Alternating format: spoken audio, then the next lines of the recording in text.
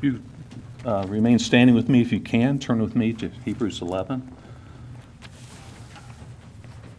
Today we are considering the 23rd through 28th verses, 23 through 28 of Hebrews 11. Again, hear the word of God. By faith, Moses, when he was born, was hidden for 3 months by his parents, because they saw that the child was beautiful, and they were not afraid of the king's edict. By faith, Moses, when he was grown up, refused to be called the son of Pharaoh's daughter, choosing rather to be mistreated with the people of God than to enjoy the fleeting pleasures of sin.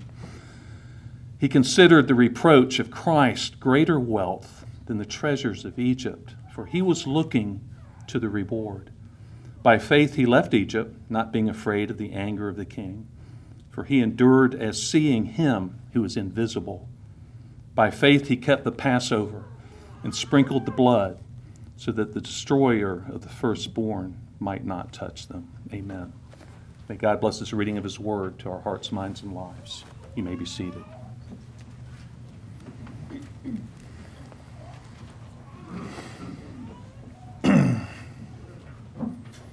In The Wizard of Oz, that great movie from the 30s, my favorite character has always been the Cowardly Lion. I mean, think about that, a contradiction in terms. A cowardly, scaredy cat lion. And yet, I was always able very readily to relate to this character. I think a lot of us can. You had the Scarecrow and the Tin Man, but, it's kind of stupid. But anyway, the lion represented, our fears, and how even when we're supposed to be strong, we can still struggle greatly with fear. Here's a text that is about courage and how redeemed faith grants us and brings us real courage for life in Christ. There's courage here. Now, I love this section about Moses because there's several things about his decisions and the decisions he makes and the stands he takes, the line he crosses and stands with his God and with his people against his own upbringing in the household of Pharaoh. It's beautiful stuff to see, and it takes courage for that, to take that kind of stand and to morally stand upon that kind of rock for the reasons that Moses does. And it's a rich text. It was a lot of fun and a blessing to study. And we're going to look this morning at faith's courage under these 4 headings. That faith's love is courageous. Faith's loyalty is courageous. Faith's endurance and faith's obedience are also courageous. It takes courage. And that courage is not happening in a vacuum. It's a fruit. It's a quality of redeemed and redeeming faith. If you're redeemed today, if you're justified objectively in the blood of Christ, then you have courage, and you will have it when the time comes. Now, I often wonder about that. When the time comes for me, when the time comes for us. And I guess it takes some courage to be a believer these days in the mountains of western North Carolina. But, the problems of the world, the problems of the big cities, which, there's one north, south, east, and west of us, just seems so far away. Doesn't seem to touch us yet. I think there will come a time, I believe there will come a time when we'll need the courage that's talked about here. And so this morning, I pray that we'll all be encouraged and reminded about the courage that we have in Christ, for Christ, when that time does come. It takes courage every day to get out there and do what we do, but this kind of courage is what we're going to deal with today. So let's give it a look at these 4 examples of faith's courage. First of all, a courageous love. Faith brings us in our redemption a courageous love. Verse 23. By faith, Moses, when he was born, was hidden for 3 months by his parents. So we're talking about the courageous love of Moses' parents here. They hid him away for 3 months after his birth. Now, if you read Exodus 1 and 2, you're going to find that Pharaoh and the Egyptians were becoming nervous with this mass of Hebrews that they had brought down. Jacob and his family multiplied. And by the time they left Egypt, after Moses arrived and took them forth, there were about 1 million of them, 1.5 million. And so at this point, it's pretty close to that number, if not that number. They may have in many ways outnumbered the Egyptians. Okay, what are we going to do about this? So Pharaoh came up with this clever idea to kill off that generation of male babies to curtail the threat. And so that's the situation as Exodus opens. And it's dire. I mean, here's a situation that would exude great fear among the people that this policy, that this edict would be used against. So his parents, because they saw that Moses was beautiful, and we'll talk about that, and that they were not afraid of the king's edict, well, they hid him away for 3 months and took the necessary measures to protect his life. Now, as you read Exodus 1 and 2, you'll find that only the mother, I believe her name was Jochebed. I have it written here. Yeah, Jochebed was the mother, and Amram was the father. He's not mentioned in the text in Exodus 1 and 2, but here in our author's wording here, for 3 months they hid him. His parents hid him. Now, the word there for parents is pateron, which means father. He was hidden by his father, or at least by his parents. This was the father's plan. And the commentators say, I'm sure, that they were sure he was in on the plan and consulted about the plan. Honey, we're hiding our child, Moses, from the Egyptian edict. And it was more than likely his idea. So it was his parents, both of them together, also saw that the child was beautiful. Now, okay, all of you who are parents, you've had the most beautiful children in the world, right? It's the first thing that occurred to me. Well, we all think our children are beautiful, but the more I looked and the more I studied this line about Moses being a beautiful child, he really did stand out in almost a spiritual way. His parents could tell just by looking at him that he was special. Okay, again, well, we all thought that. We all believe that. But really, ultimately, here's a child that's special. You could tell by looking at him. In Stephen's speech in Acts 7, just before he was stoned to death, he spends actually a good bit of his speech on Moses. And in that, he kind of touches on this aspect of Moses, the way he's presented to us, that he was beautiful to the Lord, Stephen said. He was a comely child. He was attractive baby. Just everything about him said, man, this child's special. The Lord's going to do something with this little baby. It's an interesting description here that it's mentioned, and not just in the Old Testament, but in the New Testament as well. And here, two places in the New Testament.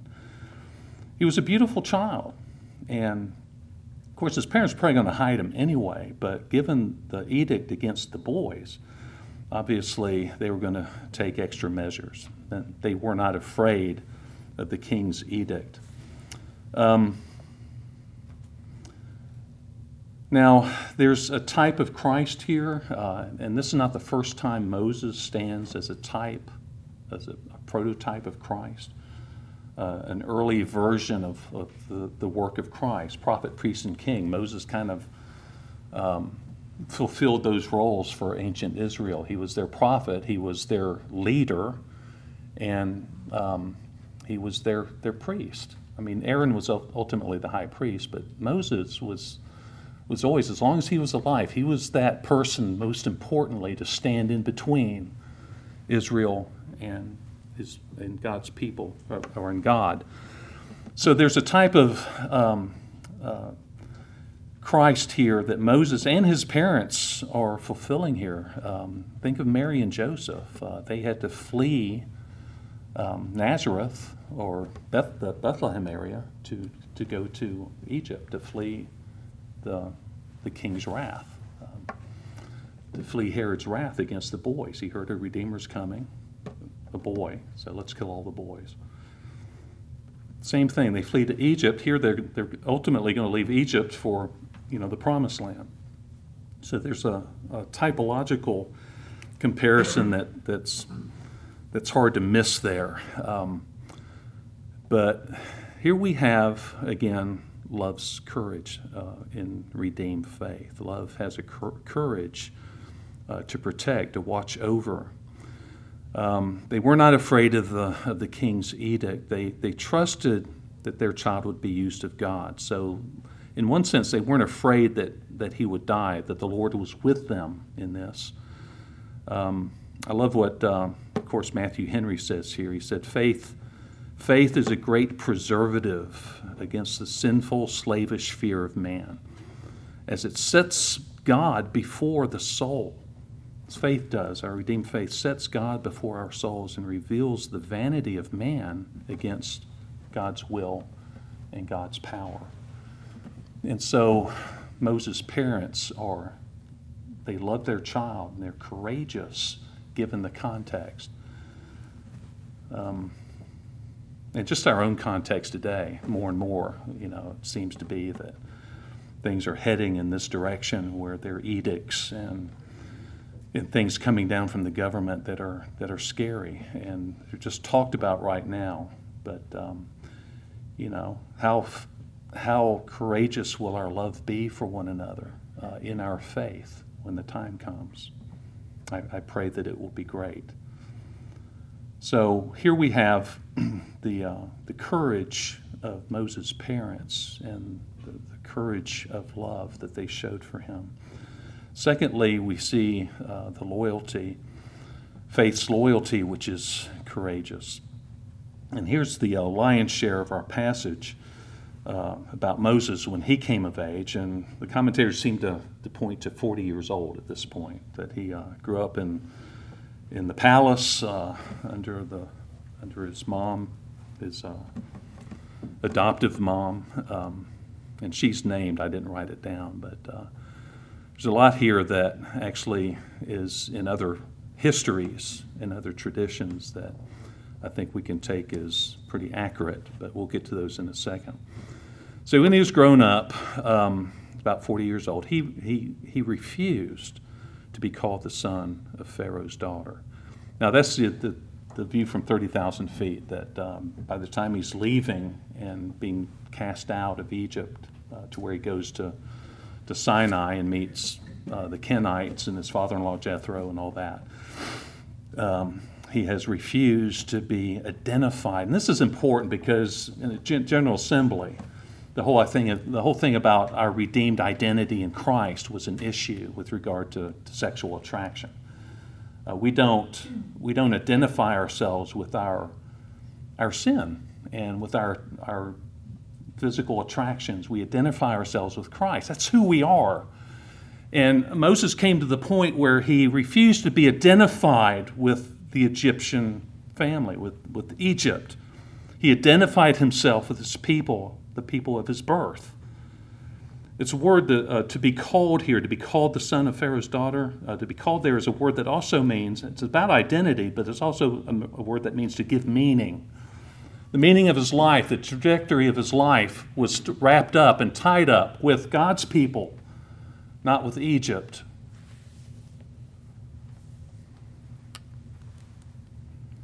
So here's this courage that's loyal to his people, the people of his birth.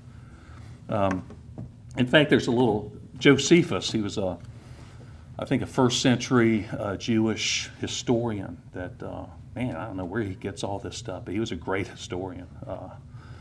Think of great historians today. Josephus was the top of the pile back in his day. But he tells a story of Moses in the household of Pharaoh as a child, as a little boy. Apparently they had kind of brought him forward. They just kind of in jest put a diadem on his head, kind of a crown, maybe a replica of the Pharaoh's crown. To which Moses immediately takes it off and throws it onto the ground. Now that's from historical tradition out of Egypt, apparently, that Joseph caught on to. But even then, as a child, he's shirking, he's jettisoning that identity, even as a child. Preferring, verse 25, rather to be mistreated with the people of God than to enjoy the fleeting pleasures of sin. The word choosing there means to prefer. It's aorist, that he, once and for all, he preferred, he chose. He made a choice, and it's a word that means to make a choice thoughtfully and deliberately. It wasn't just off the cuff. There was thought that went into it. There was a period of time that went into that decision. Probably most of his older youth and adulthood was coming to grips with who he was and weighing in the balance. And the sense of calling that he apparently had, even as a young man, that there came that time where he preferred, he selected, he chose, rather, to be mistreated with the people of God. Now that to be mistreated with is one word. It's a long Greek verb that has all the augments. That means to join in suffering together, to suffer together with other people. He chose suffering over sin. He chose the suffering of his people, of his birth, of his heritage, rather than the pleasures of sin for a season. As one commentator said, there's the pleasures of sin for a season. They will end with destruction. The suffering of the God's people for a season will end with glory and exaltation. God will honor and reward his people, and that comes up here in a little bit. So he chose rather to be mistreated with the people of God than to enjoy the fleeting, the passing, the temporary pleasures of sin. That's something we need to remember just about this world. It's passing, it's fleeting, it's temporary, and so are all its pleasures.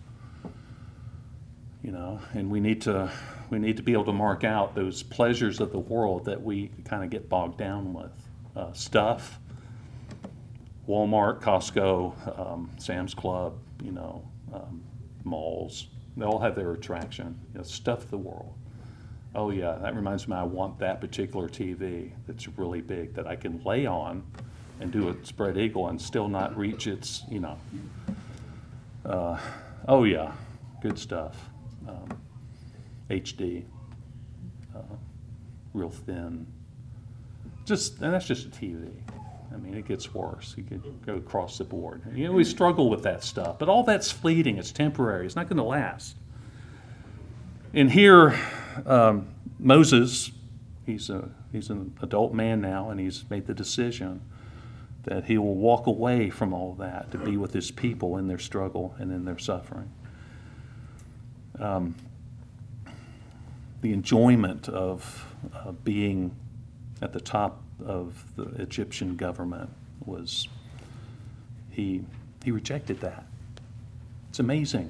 Again, this courageous loyalty to his people and to his God. He considered the reproach of Christ greater wealth than the treasures of Egypt, for he was looking to the reward. What a verse. I mean, there it is. Above all the treasures of Egypt, above all these passing, fleeting pleasures, he was looking to something else. Now, this is some good stuff here. He considered, and here's this word "consider" again. We've seen Abraham he considered that God would bring Isaac back from the dead in order to be faithful to his promise. Sarah considered God would be faithful to his promise and bring her a child from her own body. Here it is again. Now, I went back and checked. There are two different considereds here in the Greek. Abraham, his Greek word "consider" was logizomai, and it was more from the mind. He was reasoning in his mind. He reasoned that God's made me a promise. If I kill Isaac according to his command, he'll have to be good to his promise and bring him back to life again. So he was reasoning. It was more of a reasoning consideration. Now, Sarah Sarah's considering, and Moses here are the same word, hegeomai, which is thinking, believing, regarding. It's more of a believing and thinking from the heart.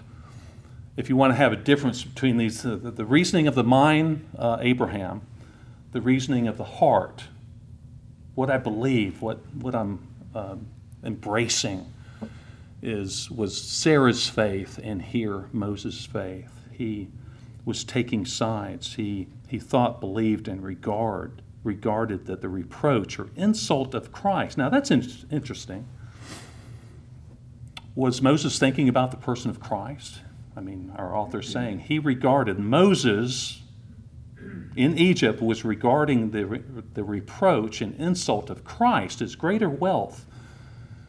Well, more than likely he wasn't thinking about the pre-incarnate Christ or the coming Christ, but whenever you're struggling and suffering with the people of God, the covenant people of God, that is the body of Christ. Our author is giving a quality to this faith, this loyal faith that attaches him to Christ. He is part of the body of Christ, and the body of Christ will suffer the insults and reproach of Christ. Whenever we suffer the reproach of Christ, Christ is suffering the reproach.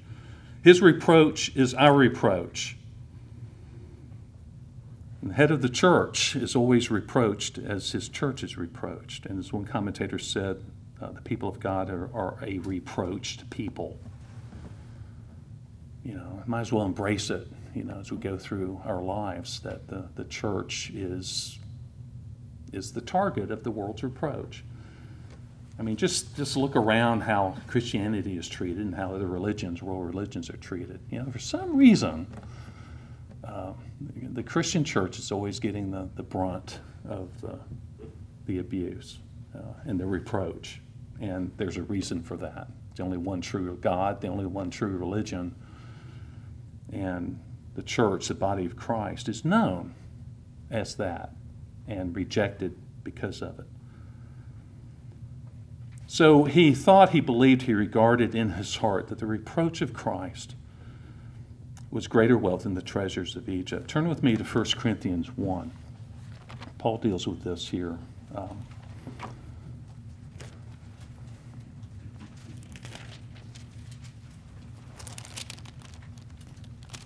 I have it marked. Cool. Okay, I'm at 1 Corinthians 1 at verse 20. I actually wrote my exegetical paper for ordination on this passage. So I know the Greek by heart. Not really. 20 through 25. Listen to this. Paul asks, where is the one who is wise? Where's the scribe? Where's the debater of this age? Has not God made foolish the wisdom of the world? For since in the wisdom of God, the world did not know God through wisdom, it pleased God through the folly of what we preach to save those who believe. For Jews demand signs and Greeks seek wisdom, but we preach Christ crucified, a stumbling block to Jews and folly to Gentiles. But to those who are called, both Jews and Greeks, Christ, the power of God and the wisdom of God. For the foolishness of God is wiser than men, and the weakness of God is stronger than men. So it's this kind of truth that Moses was embracing. The righteousness, the power, the glory of the true God of the universe. That's true wealth, and everything else is trash and is to be rejected in the comparison. He considered being insulted with the people of God, the church, the body of Christ, greater wealth than treasures of Egypt. For he was looking for the reward. Now, this is a beautiful word. It's one word there, looking to the reward. It's a word that means to pay attention to, that your eyes are focused on something, they're fixed. Paying attention fixed on whatever it is. Apoblepo is the Greek word. And you're probably even anticipating where you've seen that before. Chapter 12, just the next page over as it gets started. And it's our author's his response to the entirety of chapter 11. Okay, all these witnesses, all these past faithfuls who showed their faith in all these different ways. Therefore, since we're surrounded by so great a cloud of witnesses, let's also lay aside every weight and sin which clings so closely, and let us run with endurance the race that is set before us, looking to Jesus, or our eyes fixed on Jesus, you may have in your translation. The founder and perfecter of our faith, who for the joy that was set before him endured the cross, despising the shame, and is seated at the right hand of the throne of God. For the joy set before him, he fixed himself, his heart and his mind on his mission. He would not be deterred from it. He was focused. He was paying attention. His attention was fixed, as was Moses. He was fixed on the reward. He had his eyes on the ball. He would not take his eyes off the goal. Again, I'm just such a Matthew Henry fanboy. I'm sorry. But he said this about this. He calls it the recompense of reward here. Looking for the reward. Henry says, believers may and ought to have respect to this recompense of reward. They should acquaint themselves with it, approve of it, and live in the daily and delightful expectation of it. Thus it will prove a landmark to direct their course, a lodestone to draw their hearts, a sword to conquer their enemies, a spur to quicken them to duty, and a cordial to refresh them under all the difficulties of doing and suffering work. Amen. That was Moses. I mean, he made a real deliberate choice here, from the greatest existence of all to the lowliest, firmly, with expectations of the greatest of rewards and the greatest of treasures, which are heavenly. And the whole point of chapter 11 is this heavenly vision of the ancient saints. We're just passing through. This is not our home. We don't ultimately belong here. We belong in heaven, in the heavenly city. And that's what we're looking forward to. That's all that matters. We don't mind sleeping on the floor in a tent. I mean, I don't like camping out. I like outdoor stuff. I love outdoor survival stuff. But I don't want to be out there really in a tent, in a sleeping bag. I guess in time I could get comfortable enough where I could actually get a full night's sleep. I never have on a camping. Now, something on wheels with windows and a air conditioning unit, there you go. I could get some sleep there. But these folks were content, and they embraced this existence of temporary, of just for the time being, we're just passing through. Excuse us, just passing through, excuse us. That's our take, that's our set as God's people.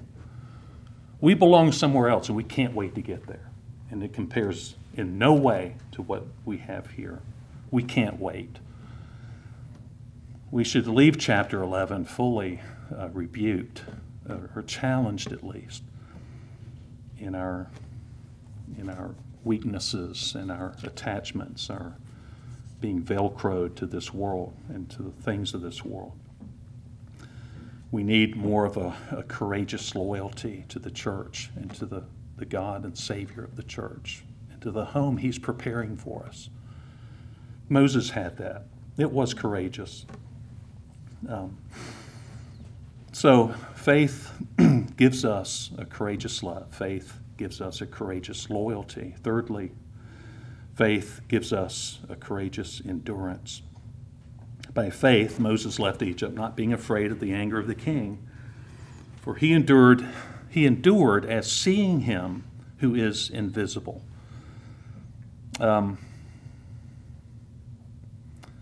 So here's Moses not being afraid again. Now, I think it's chapter 2, middle part of the chapter, where it says Moses was afraid when he came up against the angst of Pharaoh, and he ran, he fled. Well, the commentators felt that wasn't, oh, I don't want to die, I don't want to die, I want to live. It was, no, I'm going to preserve myself and do what I need to do so that I can continue to follow the Lord's plan for my life.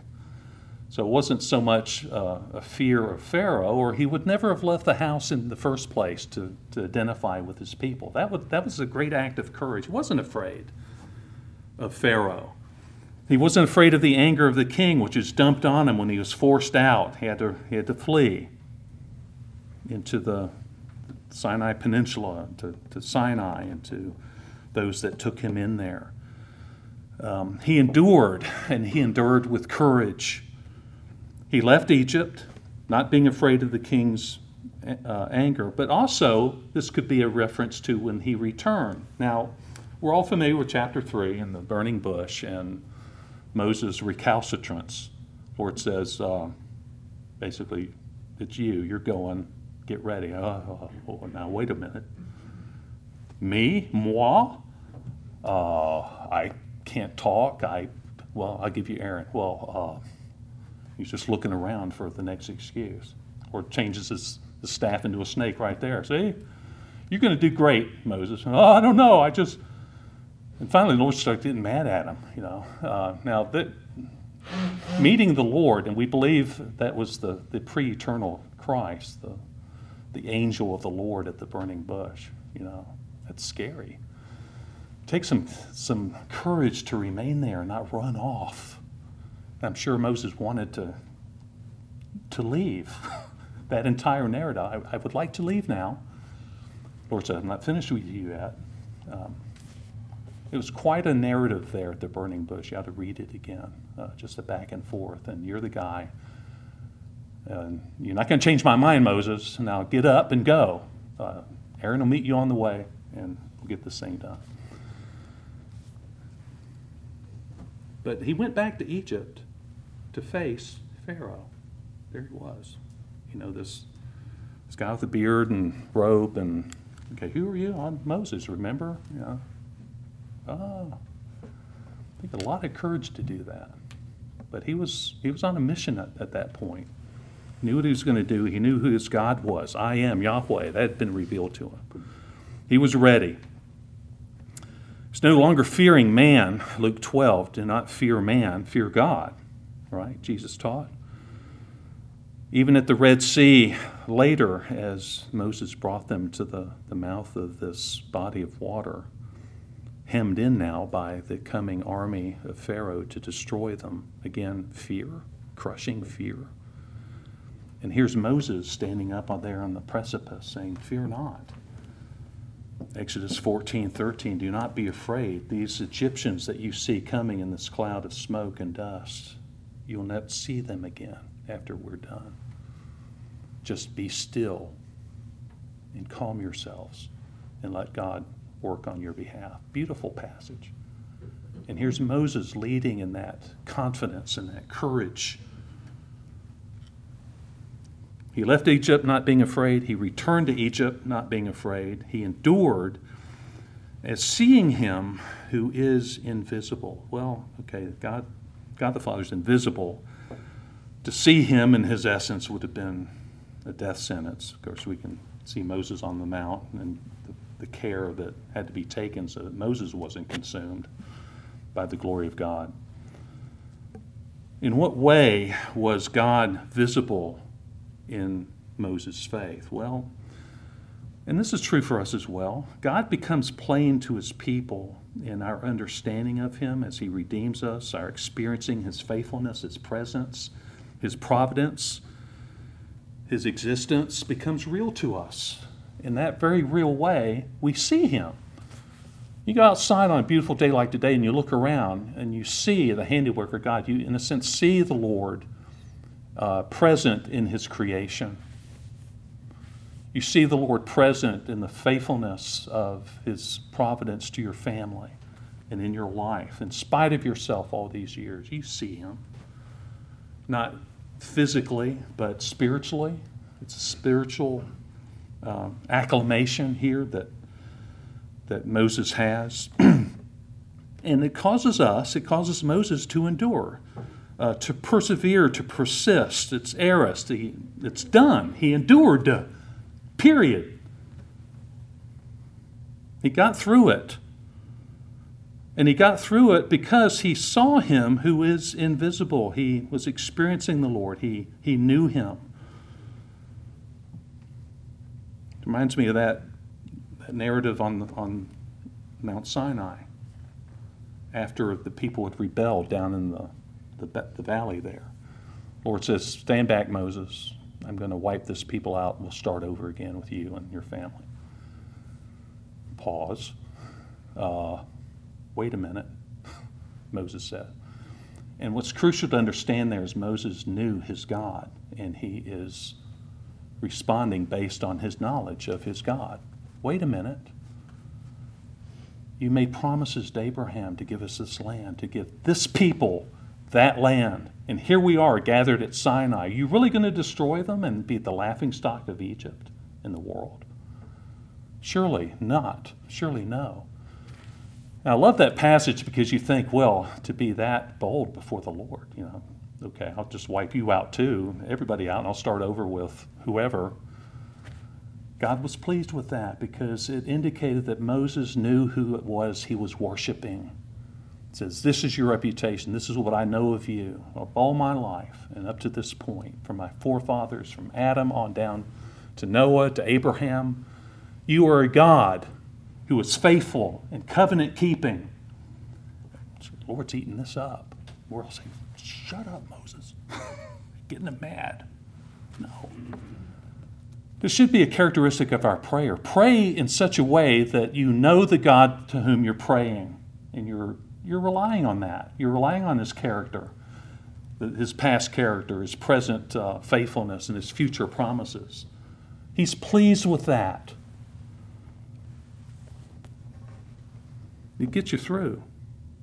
Moses endured in knowing the God of his salvation, knowing the God of his life, who is invisible but not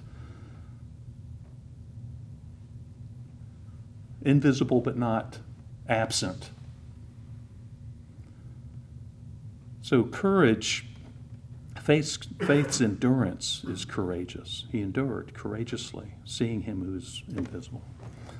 Finally, faith's courageous obedience. By faith, Moses kept the Passover, sprinkled the blood so that the destroyer of the firstborn might not touch him. I went back and looked, and it wasn't Moses' idea to have the Passover. This is basically Exodus 12. God tells Moses, okay, here's what's going to happen. It's not going to be, it's just a matter of hours now that you'll be leaving Egypt. The Passover meal it was instituted. This is what you'll eat. This is how you'll eat it. Dressed to leave. Your shoes on, your loins girded, your staffs in your hand. Get ready to go. I'm bringing the death angel to take the firstborn of all Egypt and Israel, except unless you're covered in the blood of the Lamb. And Moses was the spiritual leader who made sure that happened throughout Israel. I don't know if it was perfect that some Israelite firstborn died that night. But all the firstborn of Egypt did, even their animals, firstborn cow toast.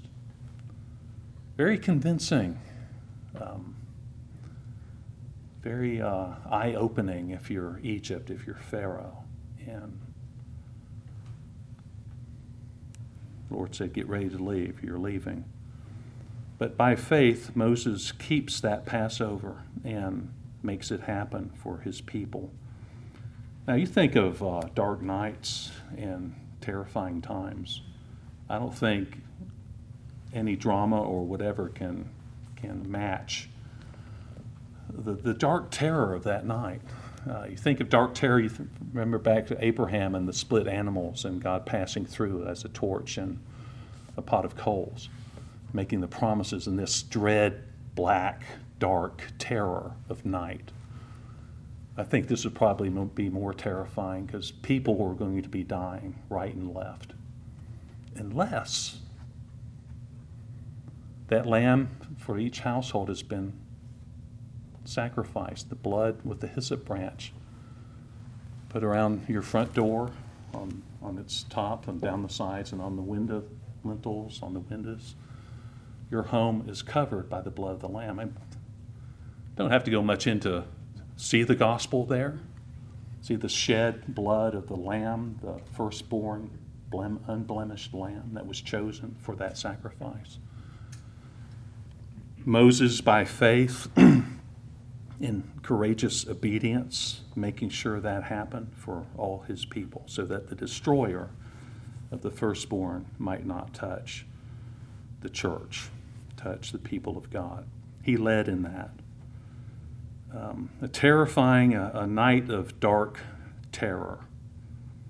And yet, here's the shed and sprinkled blood of the Lamb over his people. We'll get to that here in a moment.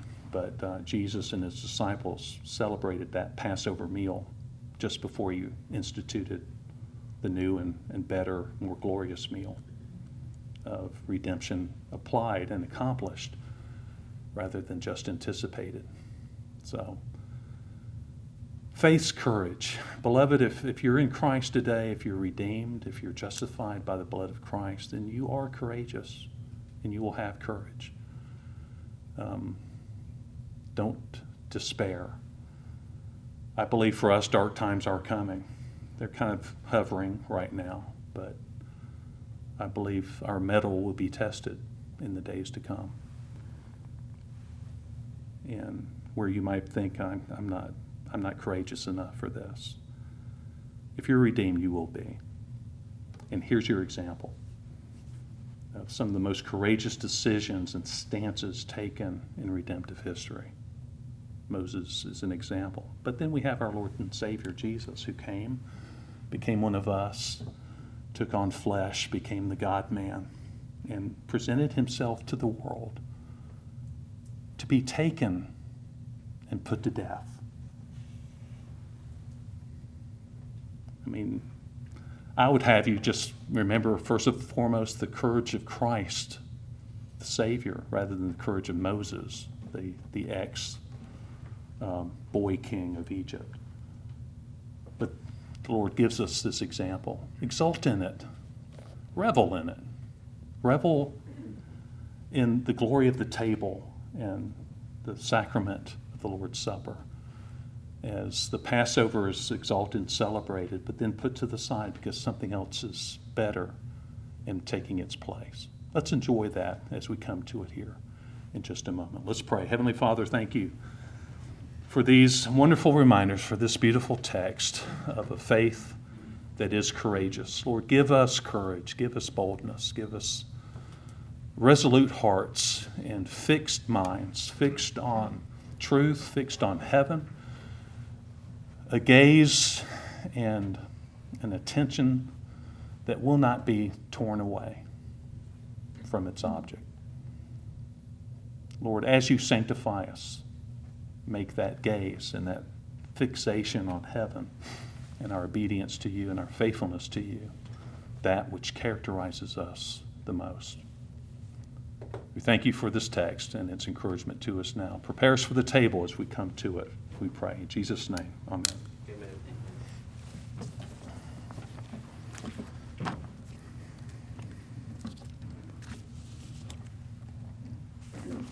The sacrament has always been an important part of redemptive history.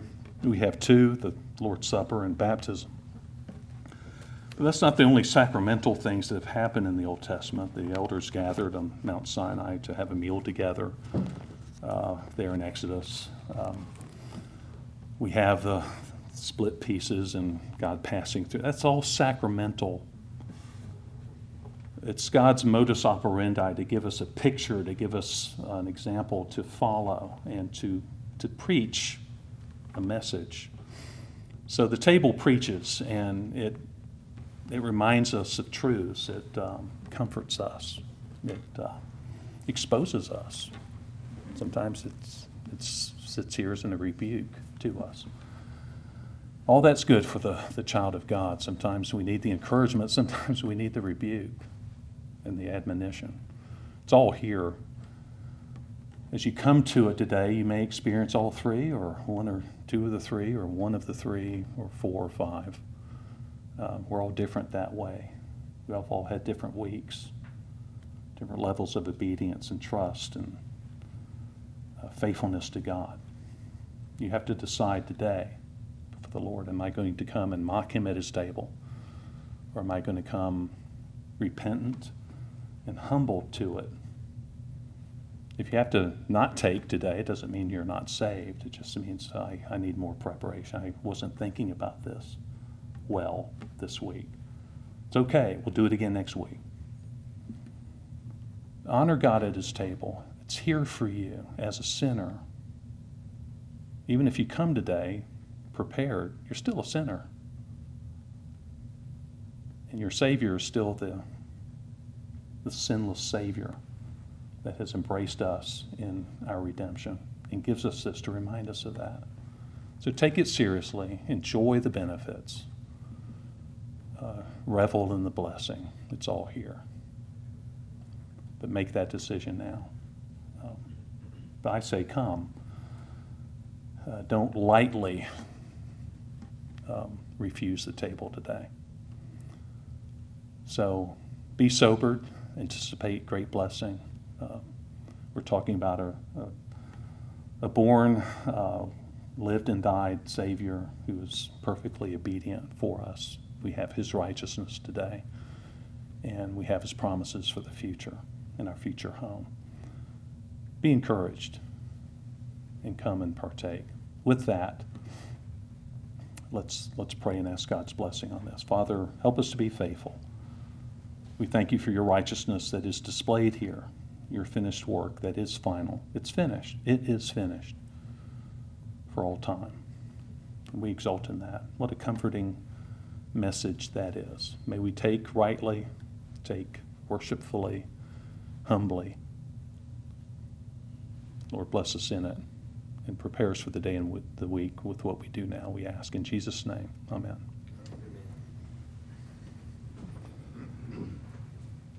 What we have before us is simple, not complicated.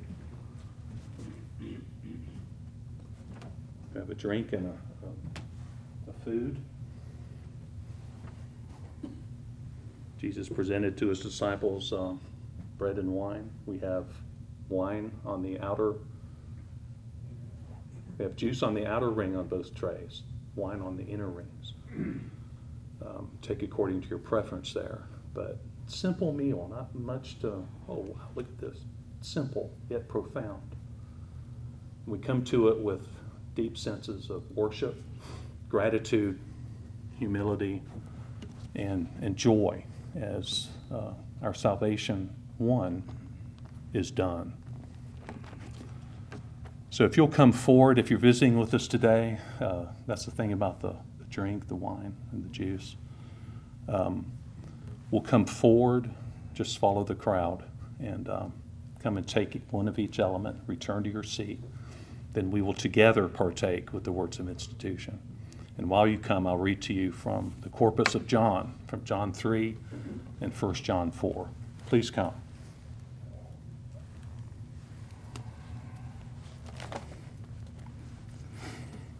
Now there was a man, the Pharisees, named Nicodemus, the ruler of the Jews. This man came to Jesus by night and said to him, Rabbi, we know that you are a teacher come from God. No one else can do these signs that you do unless God is with him. Jesus answered him, Truly, truly, I say to you, unless one is born again, he cannot see the kingdom of God. Nicodemus said to him, How can a man be born when he is old? Can he enter a second time into his mother's womb and be born? Jesus answered, Truly, truly, I say to you, unless one is born of water and the Spirit, he cannot enter the kingdom of God. That which is born of the flesh is flesh, and that which is born of the Spirit is spirit. Don't marvel that I said to you, you must be born again. The wind blows where it wishes, and you hear its sound, but you do not know where it comes from or where it goes. So it is with everyone who is born of the Spirit. Nicodemus said to him, How can these things be? Jesus answered him, Are you the teacher of Israel, and yet you do not understand these things? Truly, truly, I say to you, We speak of what we know and bear witness to what we have seen. But you do not receive our testimony. If I have told you earthly things and you do not believe, how can you believe if I tell you heavenly things? No one has ascended into heaven except he who descended from heaven, the Son of Man. And as Moses lifted up the serpent in the wilderness, so must the Son of Man be lifted up, that whoever believes in him may have eternal life. For God so loved the world that he gave his only Son, that whoever believes in him should not perish, but have eternal life.